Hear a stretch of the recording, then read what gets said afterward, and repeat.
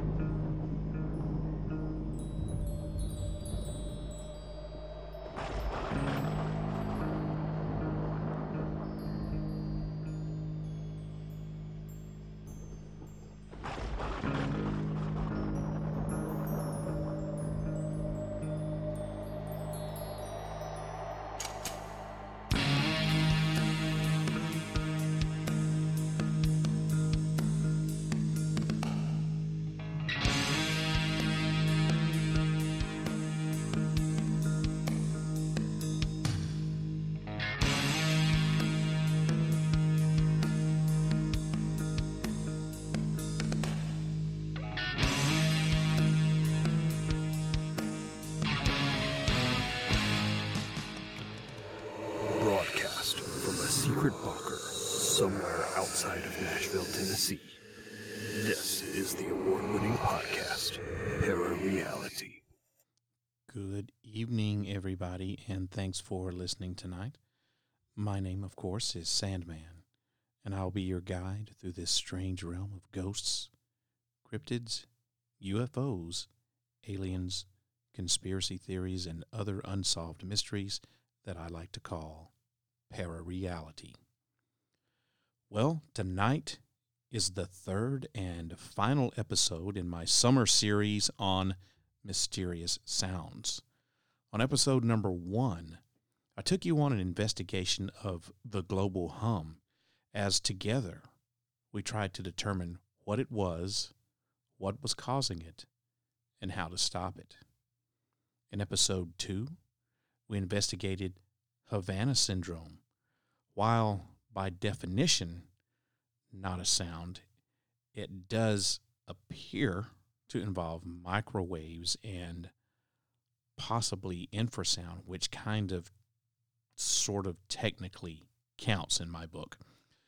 So tonight, we end the series with part 3 about the mysterious transmissions emanating from a radio station known only as UVB-76.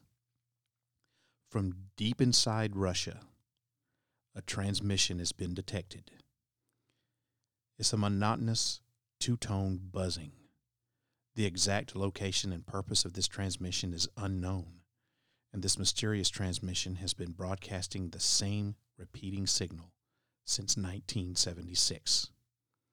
Ladies and gentlemen, this is the story of UVB-76. But to learn more, of course, you'll have to turn on, tune in, and find out. However, before we get to that, it is my favorite part of the podcast, fan mail. This comes from an anonymous source and a little bit of an involved email, so I'm paraphrasing it here. It says, Sandman, is it possible that a loved one who is no more in this lovely universe can come to our dream and tell us something that we need to know? After this incident, I felt really dizzy the whole day. It felt so very real. Well, thank you, anonymous person, for sending that in. And to answer your question, yes, it is completely possible. And in fact, it happens all the time. There are numbers of documented cases where the living have been contacted in their dreams by deceased loved ones. It's called visitation dreams, and it's one of the 5 most common signs that our deceased loved ones show us that they're still around. And this has, in fact, happened to me. I was once visited in a dream by my dad several months after he died, but that's a story for another time. So, anonymous person, thank you for that email. And yes, it is possible to experience communication from the loved ones. Loved ones doesn't just have to be family. It's friends, someone who you were very close to in life, whether it's family or not. Usually those dreams are very vivid. They feel very real, and it is very common. It's, like I said, one of the 5 most common ways that our deceased loved ones show us that they're still around. And it's called visitation dreams. So thank you, anonymous person, for emailing that question in. I hope I answered it to your satisfaction.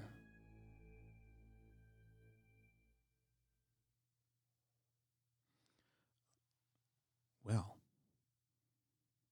now that I've answered that, take a listen to this. Parareality is a proud member of the Straight Up Strange podcast network. To learn more about all the awesome podcasts that are members of the Straight Up Strange family, go to straightupstrange.com and get strange. Hey, how would you like to be an agent of chaos? What is chaos? It's the knowledgeable apprentices of Sandman, and that's what I call my Patreon account members. I'm looking for new agents, and I'd love it if you'd sign up to become one. There are 3 levels of agents, and all are extremely affordable, $5 a month or less.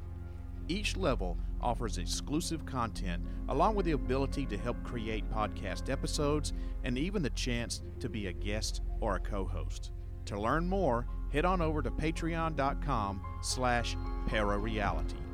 100% of the proceeds from Patreon goes back into producing quality content for this podcast. You are listening to the Parareality Podcast, your information source for conspiracy theories, UFOs, the paranormal, and all things unexplained. New episodes drop the first Friday of every month at 8 o'clock p.m. Central U.S. time. Listen on your favorite podcast station. Turn on, tune in, and find out. If you wish to change, you must first lift the veil of ignorance that has been cast over your eyes. Only then will you see the true power of the universe.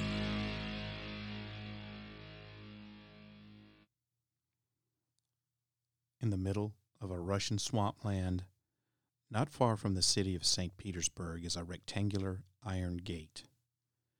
Beyond its rusted bars is a collection of radio towers, abandoned buildings, and power lines bordered by a dry stone wall. This sinister location is the focus of a mystery that stretches back to the height of the Cold War. It's thought to be the headquarters of a radio station, UVB-76. This is a radio station, though, that no one has ever claimed to run. 24 hours a day, 7 days a week, for the last almost 50 years. It's been broadcasting a dull, monotonous tone. Every few seconds, it's joined by a second sound, like some ghostly ship sounding its foghorn. Then the drone continues. Once or twice a week, a man or a woman will read out some words in Russian, words such as dingy or farming specialist. For at least the decade leading up to 1992, it broadcast almost nothing but beeps. After that, it switched to buzzes, generally between 21 and 34 buzzes per minute, each lasting roughly a second. A nasally foghorn blaring through a crackly ether. Maybe once every few weeks or so, the monotony was broken by a male voice reciting brief sequences of numbers and words, often strings of Russian names like Anna, Nikolai, Ivan, Titania, Roman. But the balance of the airtime was filled by a steady, almost maddening series of inexplicable tones. And that's it. Anyone anywhere in the world can listen in simply by tuning a shortwave radio to the frequency of 4625 kilohertz. The amplitude and pitch of the buzzing sometimes shifts, and the intervals between tones will fluctuate. At one point, every hour on the hour, the station would buzz twice, really quickly. None of the upheavals that had enveloped Russia in the last decade of the Cold War and the first 2 decades of the post-Cold War era, like Mikhail Gorbachev, Perestroika, the end of the Afghan War, the Soviet implosion, the end of price controls, Boris Yeltsin, the bombing of Parliament, the First and Second Chechen War, the oligarchs, the financial crisis, the rise of Putinism. Nothing had ever kept UVB-76, as the station's call sign goes. Nothing kept it from its inscrutable purpose. It's so enigmatic. It's like it was designed just specifically for conspiracy theorists. Today, the station has an online following numbering in the tens of thousands. And these people, these followers of the station, they know it. They call it affectionately the buzzer. But unfortunately, they have no idea what it is that they're listening to. In fact, no one knows. There's absolutely no information in the signal. Then on my birthday, strangely enough, June 5th, 2010, the buzzing ceased. No announcements, no explanations, just silence. The next day, the broadcast resumed again, just like nothing had ever happened. And for the rest of that month and the month of July, UVB-76 behaved more or less just like it always had.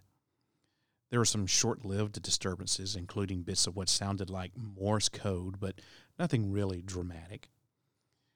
And in mid-August, the buzzing stopped again. Then it resumed. Then it stopped again. Then it started again. And suddenly, on August 25th, at 10:13 a.m. local time, UVB-76 went entirely haywire. First, there was silence, then a series of knocks and shuffles that made it sound like someone was in the room. You see, before this day, all the beeping and buzzing and codes and numbers, well, they'd hinted that, maybe there's an evil force hovering in the airways of this mysterious station. But now, it seemed as though the wizard were suddenly about to reveal himself. For the first week of September, transmission was interrupted frequently, usually with what sounded like recorded snippets of Dance of the Little Swans from Tchaikovsky's Swan Lake. Then on the evening of September 7th, something more dramatic, and one listener even called it existential, happened. At 8:48 p.m. Moscow time, a male voice issued a new call sign, Mikhail Dmitry Zhenya Boris, indicating that the station was now going to be called MDZHB. This was followed by one of UV-76's typically nebulous messages, which stated the following: 04979 DRENDOUT,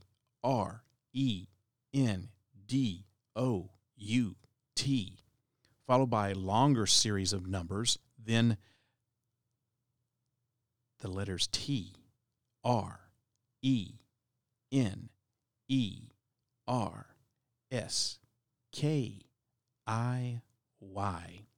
and then more numbers. No one knows what this means. I've run it through Google search trying to figure out if these were Russian words, if they were some other Russian word, something code or whatever. If it's a code, no one has claimed to know what it is. I can't find out. There's no translation for this. Apparently it's not words, but it's got to be code for something. So just what in the hell is going on? Discover new opportunities together in a new Chevy. Meet up in an Equinox, winner of the J.D. Power Award for initial quality among compact SUVs. Lend a hand in the strong and capable Silverado, or mix it up in a high-tech Trax with an available 11-inch diagonal touchscreen. Find family, friends, and fun in the Chevy that's right for you. Click to learn more. Chevrolet, together let's drive. For J.D. Power 2023 U.S. Initial Quality Study Award information, visit jdpower.com/awards. The frequencies thought to belong to the Russian military, though they've never actually admitted to this. It first began broadcasting at the end of the Cold War when communism was on the decline, and today is transmitted what we think are from two different locations, a St. Petersburg site and a location near Moscow somewhere. But kind of weirdly, after the collapse of the Soviet Union, rather than this radio station shutting down, the activity actually sharply increased. And I have an audio clip here of this radio station. And I think now's a good time for me to play this so you can hear exactly what UVB-76 sounds like. Take a listen.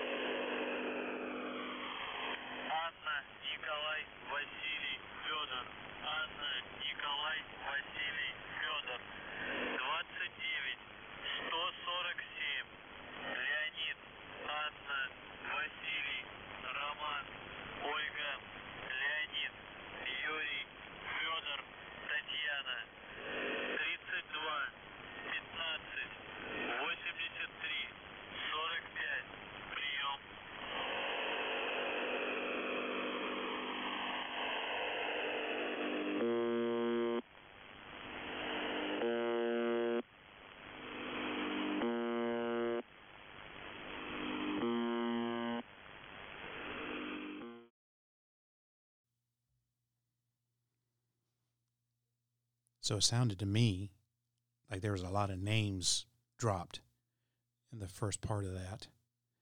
And then, I don't know, maybe some instructions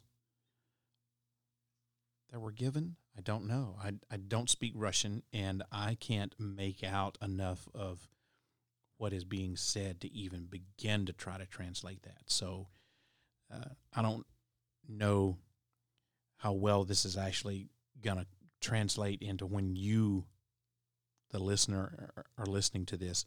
So you might have to turn up your speakers a little bit and replay that part. I don't know. But if you know Russian and you think you can translate that, send me an email, sandman@parareality.com, and let me know what you think they're saying. So there's no shortage of theories to explain what this buzzer might be for, ranging from keeping in touch with submarines to communicating with aliens. One popular idea is that it's acting as a dead hand signal. And what I mean by that is that in the event that Russia is hit by a nuclear attack, the drone or the buzzing will stop and automatically trigger a retaliation. No questions asked, just total nuclear destruction going to happen on both sides, right? Now, this may not be as crazy as it sounds, though. The system was originally pioneered in the Soviet era where it took the form of a computer system which scanned the airways for signs of life or nuclear fallout. Alarmingly, many experts believe it may still be in use to this very day. As Russian President Vladimir Putin pointed out himself earlier this year, and I quote, "Nobody would survive a nuclear war between Russia and the United States." So could this buzzer be warding a nuclear war off?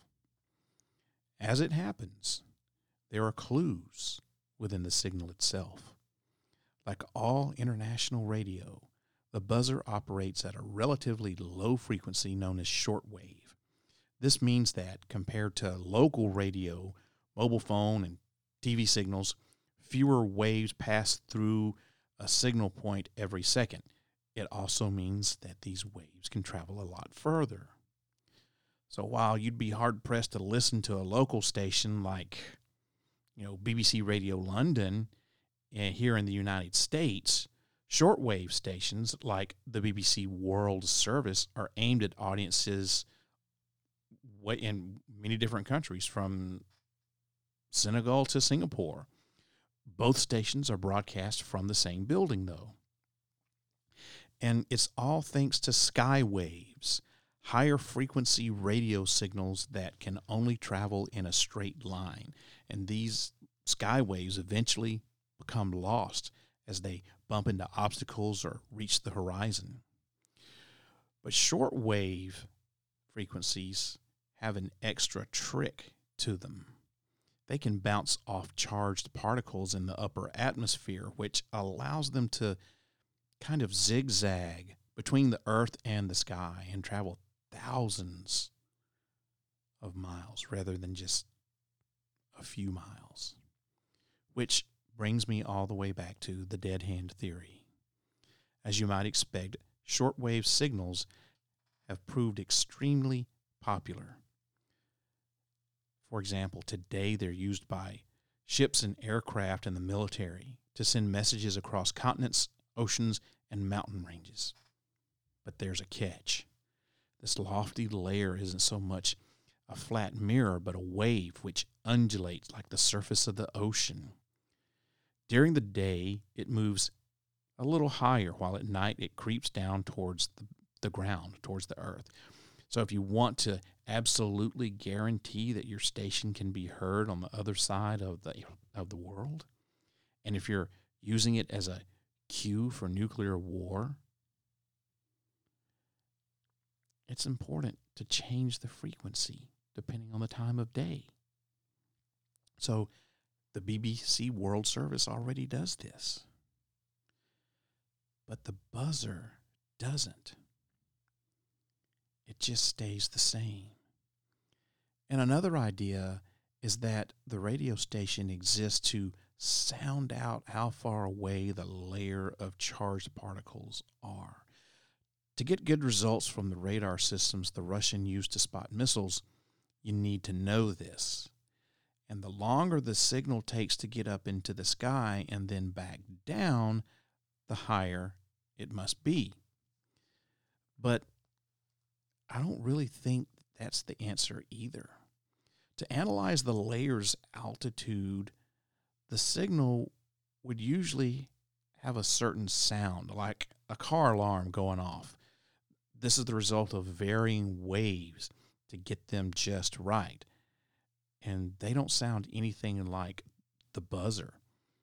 And interestingly enough, there is a station that has some really striking similarities to UVB-76. It's called the Lincolnshire Poacher, and it ran from the mid-1970s all the way up to 2008, so pretty recent. Just like the buzzer, it could be heard on the other side of the planet. And also just like the buzzer, It emanated from an undisclosed location thought to be somewhere in Cyprus. And, just like the buzzer, its transmissions were just plain creepy. At the beginning of every hour, the station would play the first 2 bars of an English folk tune called the Lincolnshire Poacher, which is where it gets its name from. So this is what it would play. "Oh, 'tis my delight on a shining night, in the season of the year, when I was bound apprentice in famous Lincolnshire. 'Twas well I served my master for nigh on 7 years." Now, after repeating that 12 times, it would move on to messages read by some disembodied voice of a woman reading groups of 5 numbers like 1, 2, 0, 3, 6. And this was like in a very proper, I guess, English accent.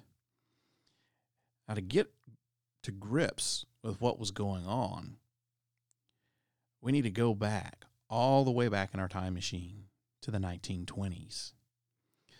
The All-Russian Cooperative Society, Arcos, which is an acronym, the All-Russian Cooperative Society, Arcos. It was important to trade body. This was a trade organization responsible for overseeing transactions between the UK and the early Soviet Union, or at least that's what they said. In May of 1927, years after a British secret agent caught an employee sneaking into a communist news office in London, police officers raided the Arcos building. And the basement had been rigged with an anti-intruder device, and they found a secret room in this basement. It had no door handle, and behind this door in this secret room, workers were in there, and they were in the middle of destroying all kinds of documents. Now, this sounds a little dramatic, like something out of a James Bond movie or something like that, but the British didn't really discover anything that they didn't already know when they raided this place. Instead, the raid was kind of like a wake-up call to the Soviets, who discovered that the British Secret Service had been listening in on them for a number of years. In order to justify the raid, the Prime Minister had even read out some of the deciphered telegrams in the House of Commons. Now, the upshot to this was that the Russians completely reinvented the way messages are encrypted. Pretty much overnight, they switched to one-time pads, is what they call it. So in this system, a random key is generated by the person sending the message, and it's shared only with the person receiving the message. As long as the key really is perfectly random, the code can't be cracked. So there wasn't a need any longer to worry about who could hear the messages. Now, this brings us to the numbers stations. These are radio stations that broadcast coded messages to spies all over the world. Soon, even the British were doing it. So if you can't beat them, join them, right? So it's difficult to generate a completely random number because a system for doing so will, by its very nature, be predictable, exactly the thing that you're trying to avoid. So instead, officers in London found an ingenious solution. They'd hang a microphone out of the window on Oxford Street and record the traffic that was going by. There might be something like a bus that's horn blaring at the same time that, a policeman is shouting, and this sound is unique, and it probably won't ever happen again, and then they'd convert this into a random code. Of course, that didn't stop people from trying to break these codes. During World War II, the British realized that they could, in fact, decipher the messages, but they'd have to get their hands on the one-time pad that was used to encrypt those. And they discovered that the Russians used the out-of-date sheets of one-time pads as, get this, substitute toilet paper in Russian army hospitals in East Germany. Yes, that's right. They used these top secret codes written on a piece of paper as paper. And needless to say, British intelligence officers soon found themselves going through the contents of Soviet latrines. That's just, talk about a shitty job, right? So now you get North Korea getting in on the act too.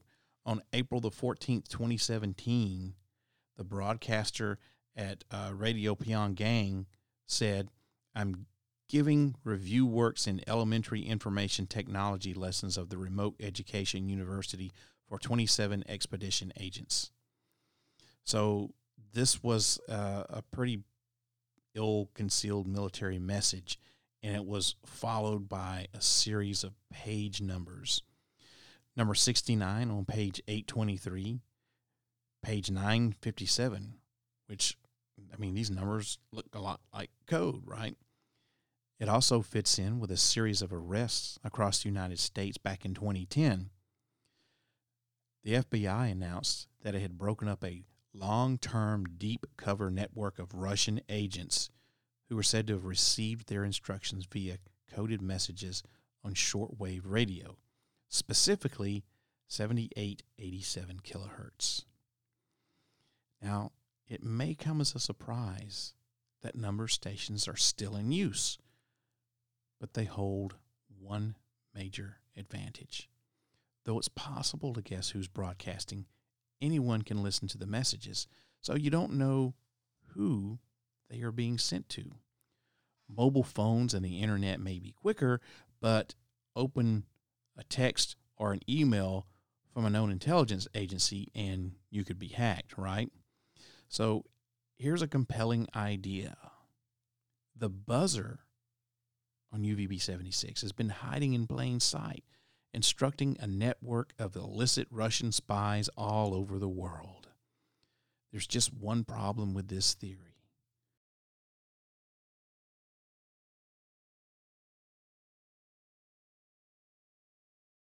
The buzzer never broadcast any numbered messages. Now, this doesn't strictly matter, since one-time pads can be used to translate anything from code words to garbled speech.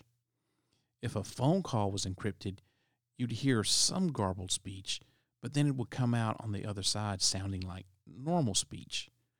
But this would leave traces in the signal.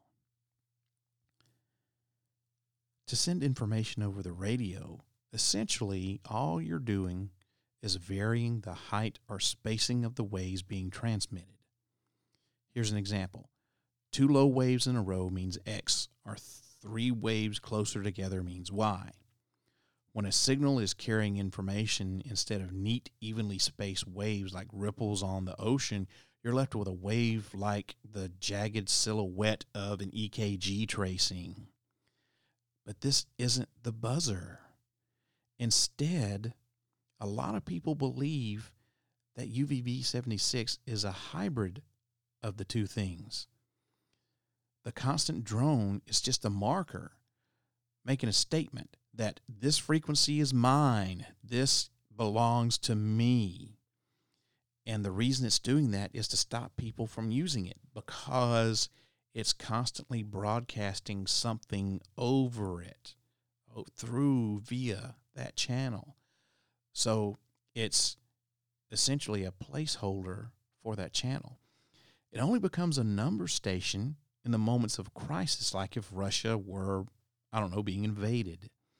Then it would function as a way to instruct their worldwide spy network and military forces on standby in remote areas. Because after all, this is a country around 70 times the size of the UK, right? So the UK is a very small island country, island nation, right? And Russia is hugigantic. And there's a possibility that this is really what is going on, because maybe they've kind of already been practicing this thing. So back in 2013, they issued a special message, and it was Command 135 issued.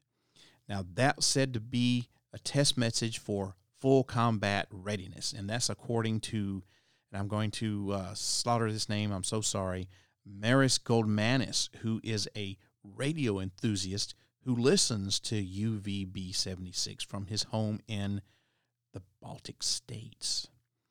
But nevertheless, the prevalent theory is that UVB-76 is a number station used to communicate encrypted messages to spies and other agents. Typically, these stations transmit numbers in groups of 5, making it impossible to detect partitions between words and sentences. The numbers can be decoded using a key in the possession of the intended listener. Number stations are thought to have existed since World War I, as documented by the Connet Project, a compilation of recordings that was first released back in 1997. Drug runners are believed to have used the number stations on occasion. So too are the North Koreans, us Americans too, the Cubans, and the Brits. So shortwave hobbyists suspect that the British Secret Service was behind the most famous number station on the planet, that much revered Lincolnshire poacher. An online group calling itself Enigma 2000. Now, Enigma is an acronym for the European Numbers Information Gathering and Monitoring Association, Enigma 2000. This group collects data about number stations from around the world. Joshin Schaefer, and I know I'm totally slaughtering that. I'm so sorry, Mr. Schaefer. Joshin Schaefer, who heads the group's German branch, says that UVB-76 is no typical numbers station, but regardless, it is one. He says that usually number stations begin their transmission with a call sign, then move on to a specially produced introduction. The Lincolnshire Poacher, for example, got its moniker because every broadcast kicked off with the first 2 bars of that English folk song with the same name before they, start broadcasting numbers. Now, this station, UVB-76, is different because of its structure. Most of the time, there's just the buzzing tone, and the messages that come through come at just random times, it seems like. But this anomalous format has prompted some UVB-76 listeners to suggest that it's not a number station at all. One former high-ranking European official and longtime student of Soviet jamming of Western radio stations, known to his fellow UVB-76 fans as JM, maintains that the buzzer's purpose is to transmit coded orders to military units within Russia, not to spies outside of its borders. JM notes that most of what has been pieced together about the station's specs, its frequency of 4625 kilohertz, the main 20 kilowatt transmitter that it has, its 5 kilowatt backup transmitter, and its horizontal dipole antenna, points to conventional military use. Now, I don't know about 20 kilowatt transmitters and backup transmitters and dipole antennas and all that stuff. I'm just reading to you what this guy is saying. If it makes sense to you, you know more about shortwave radio than I do, because I have no idea about shortwave radio. There's a 20-year-old production engineer in Jacksonville, Florida by the name of Brian Tabaris, and he agrees with JM, and his theory is a little bit more bland, though, especially when it comes to explaining the disruptions for 2010. So Tabaris believes that it was just something called pink noise, something manufactured by sound engineers to calibrate audio equipment, and that's all. He says that everything that's happened points to an equipment upgrade or a calibration, that makes sense to me. Now, a new intrigue about UVB-76 or MDZHB, whichever you prefer to call it. I prefer UVB-76. It seems to be a little bit easier to say. Anyway, a new intrigue about UVB-76 is the question of its location. Now, soon after the upheavals of August and September in 2010, with all the stopping and starting and knocking and whispering, shortwave radio listeners reported another remarkable shift. The station's position seemed to have moved altogether. The aforementioned JM has since helped trace its rough location to somewhere near the town of Pskov, close to Russia's border with Estonia. But no one's been able to triangulate exactly where the broadcast is coming from. One theory is that the move was related to a Russian military reorganization that took place in September, when the Moscow and Leningrad military districts were merged to form a new command center in St. Petersburg. And that would explain why UVB-76 might have migrated with hundreds of miles northwest. For the foreseeable future, though, the site of the transmitter has been added to the long list of its enduring mysteries. The move gave a few brave investigators an opportunity, though, to look around the station. One Russian explorer found a military logbook in the old UVB-76 station that appeared to confirm the station had been broadcasting messages from the Russian state, while others captured some fairly creepy images of a dilapidated and run-down military base that looks like it could have been abandoned sometime way back in the Cold War era. After going deep into the base, these explorers, unfortunately, were forced to turn back. And at some point, they did a Reddit AMA, Ask Me Anything, and this is what they wrote in their Reddit AMA. We sort of went underground under one of the buildings.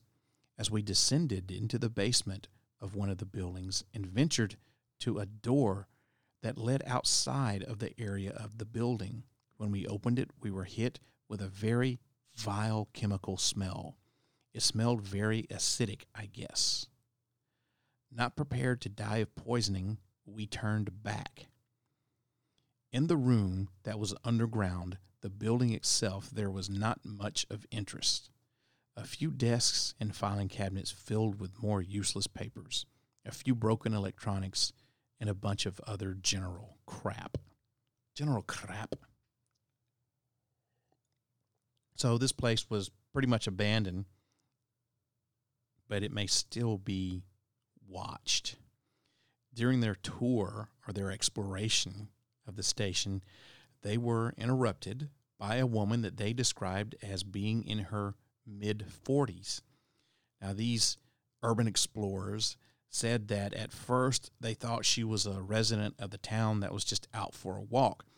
But as she walked past them, they saw that her stroller that she had with them was empty. Which begs the question, who goes to an abandoned military base with an empty stroller? Now, she could be crazy. That's always on the table, okay?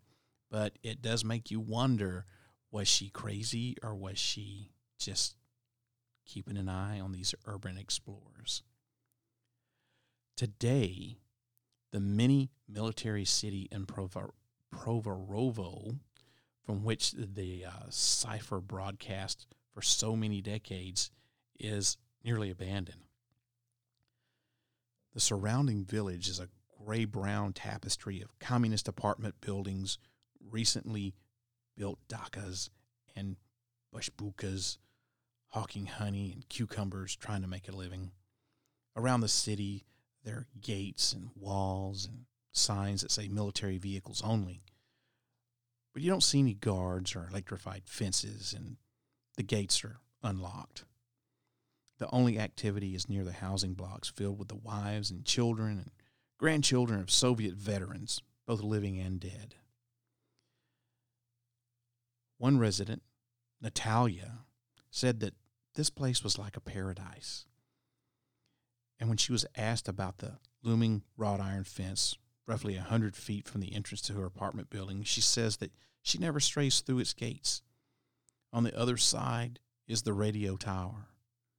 And no one, according to Natalia, ever goes there. The one-lane road that leads to the tower stretches about a quarter mile past a handful of empty buildings in a thick pine forest. A chain-link fence supported by stone posts capped with moss surrounds the tower. Between 100 and 150 feet tall, it's red and white and rusting with 3 or 4 satellite dishes attached to it. Next to the tower are a blue shed, a green metal hut stuffed with wires and electrical equipment, and an ancient stone structure that's so overgrown with moss it just looks like a living tapestry of moss. And there appears to be a large underground facility. The muddy pitch on which the tower stands is riddled with metal cylinders, presumably ventilation shafts, and they're rising out of the ground. And there's a very small pink building that looks like the entrance to a descending staircase. And there's also a door that's partially ajar on the side of the stone structure. If you ever open it and peer inside, you'll see a black hole where there must have been a ladder several decades ago. And if you drop a rock down this hole, it will take about a second to reach the bottom. So whatever's down there is at least 32 feet below the ground. Just beyond the chain link fence and the radio tower is another building, which is 1 story, and it's also pink. There's a large antenna outside, and a tree, and a barking dog that's tied on a cable that's strung from the tree to the building. The setup is such that if you were to approach the front door, you would come within striking distance of the dog, which barks endlessly and ferociously like he's been, beaten, tortured, trained. The front door to this building appears to be locked. There's no light on inside. No one comes in or out, but someone's been there. So how do we know this?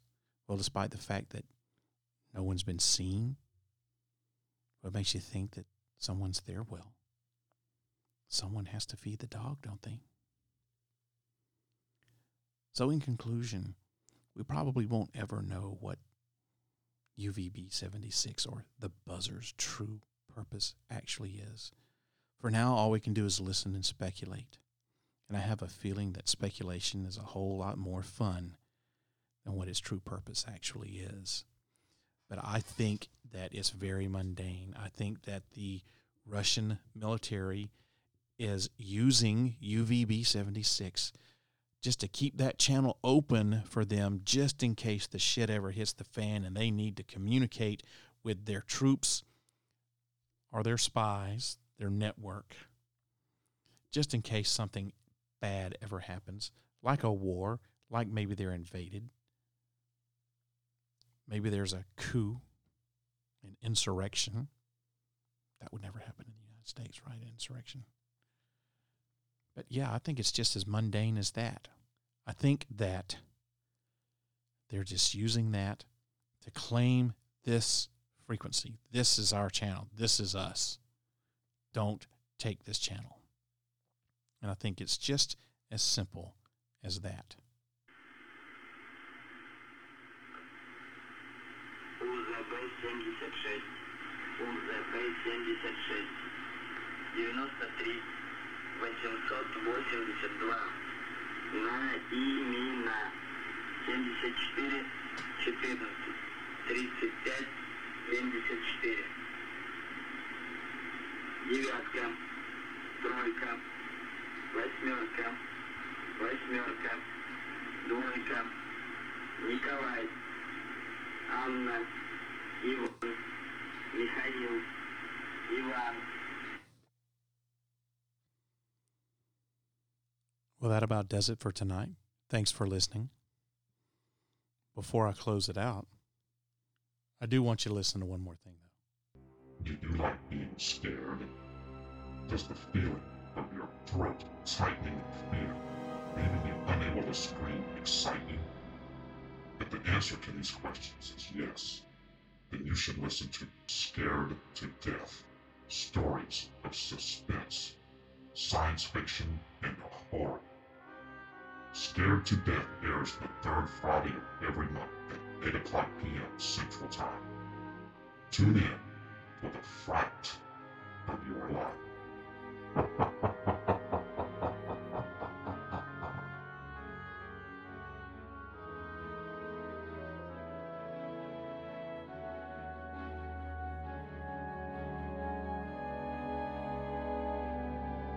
It's alive! Oh, it's alive! It's alive! It's alive! It's alive!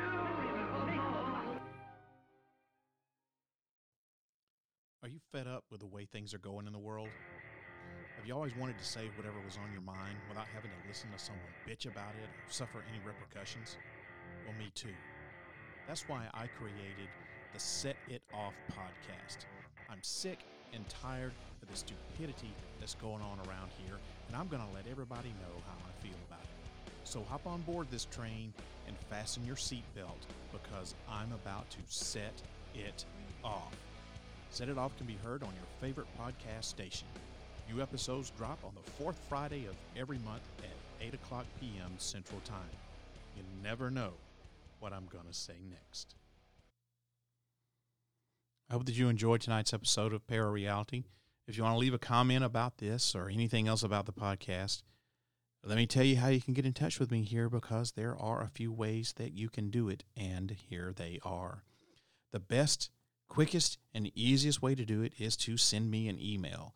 My email address is sandman@parareality.com. That's sandman@parareality.com. Or you can find me on Facebook at facebook.com/sandman.parareality. That is the official Facebook page for the podcast. You can post a message on my wall there or send me a DM if you want. Slide right into my DMs. And if you've got a Twitter or an Instagram account, you can follow me on both of those. My username for both of those is @ParaRealRadio. That's @ParaRealRadio on both Instagram and Twitter. Same thing as Facebook. You can tweet me or whatever you want to do. Send me a DM, slide into my DMs on Twitter or Instagram. And finally, you can always call the podcast at 615-692-1170 and leave me a message here on the studio line in the secret bunker. Now, I want you to remember this, though. If you do decide to call and leave me a message, you're giving me permission to play your comment back on the podcast. So if you don't want that to happen, you'll need to let me know somewhere in the message. Now, I'm always looking for interesting stories for the podcast, so if you have a story that you'd like to get on the show, tell it to me over the voicemail. There's about a 3-minute time limit on the voicemail, so if you run out of time, just call me back and pick up where you left off. So those are all the ways you can get in touch with me here on Parareality, and I'll go over them again real quick. First of all, best thing to do is email me, sandman@parareality.com. You can find me on Facebook. The official Facebook page for Parareality is facebook.com/sandman.parareality. Post a message there on my wall or send me a DM, slide right into them. And if you got Twitter or Instagram, you can follow me on both of those. Same username for both accounts, @ParaRealRadio. Once again, tweet at me or send me a DM, just slide right on in there. Or you can always call the studio line, 615-692-1170. Leave me a message. But don't forget, if you don't want me to play your stuff back on the podcast, you need to let me know. Now, one thing that you don't ever have to worry about is me playing contact information or giving out last names. I will not do that to you. Don't believe in it, so your privacy is, paramount. So I may play your first name, but I'm never going to do a second name.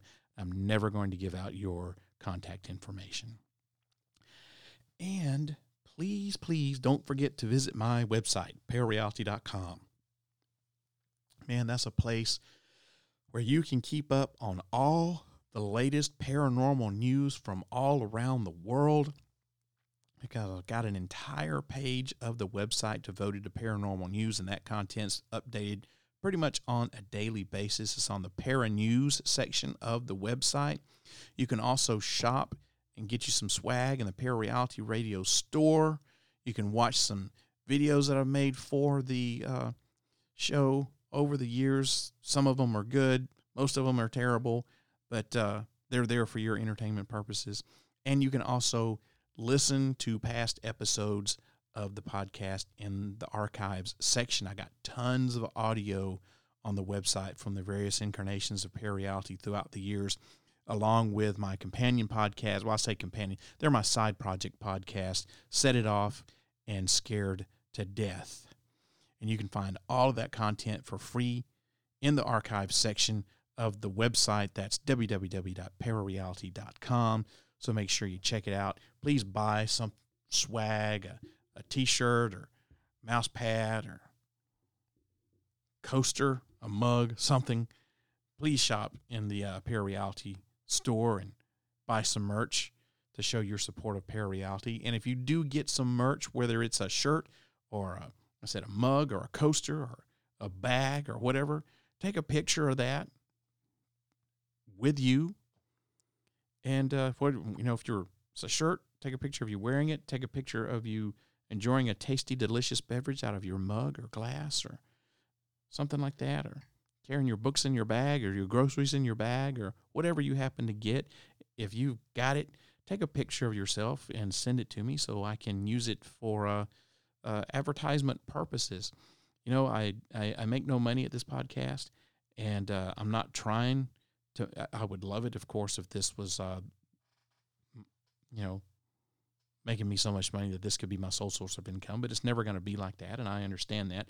But it does cost me a lot of money to put this podcast on, so everything that I make goes right back into producing quality content for this podcast.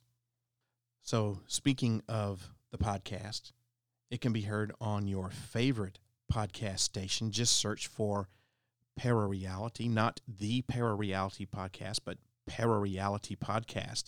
If you have a smart speaker, Google or Amazon or Echo, whatever, you can listen there too. If you've got any of those podcast skills on your device, just say play Parareality podcast. And I've also got a YouTube channel. You can listen to the podcast there too. I upload all the audio from this podcast straight up to my YouTube channel, so you can listen to the podcast there too. And it's also full of some great videos like UFO and paranormal documentaries, some documentaries on chemtrails. It's got some of those terrible show videos that I did on my very, very short-lived web TV show called Parareality. And if you wonder why it was short-lived, just watch one video. That's all you got to do. It was just me trying to do it all by myself, and it sucked so bad. But like I said, I put that up there for your viewing pleasure. So to find the Parareality channel on YouTube, just go to youtube.com/user/Parareality1. That's the number 1. That's youtube.com/user/Parareality1. Well, everyone, the next episode of Parareality will drop on August the 20th at 8 o'clock p.m. Central U.S. time. Going to have co-host Eric back in the secret bunker in the co-host chair. So sure you don't want to miss that. Make sure you tune in, and find out. I hope that this podcast opens up your mind to new ways of thinking, expand your consciousness, and produces a change in the way you see the world. If you wish to change, you must lift the veil of ignorance that has been cast over your eyes. Only then will you see the true power of the universe. Hope you have a wonderful evening, a wonderful weekend, and I'll see everybody again, along with Eric, in a couple of weeks. Good night, everybody. If you wish to change, you must first lift the veil of ignorance that has been cast over your eyes. Only then will you see the true power of the universe.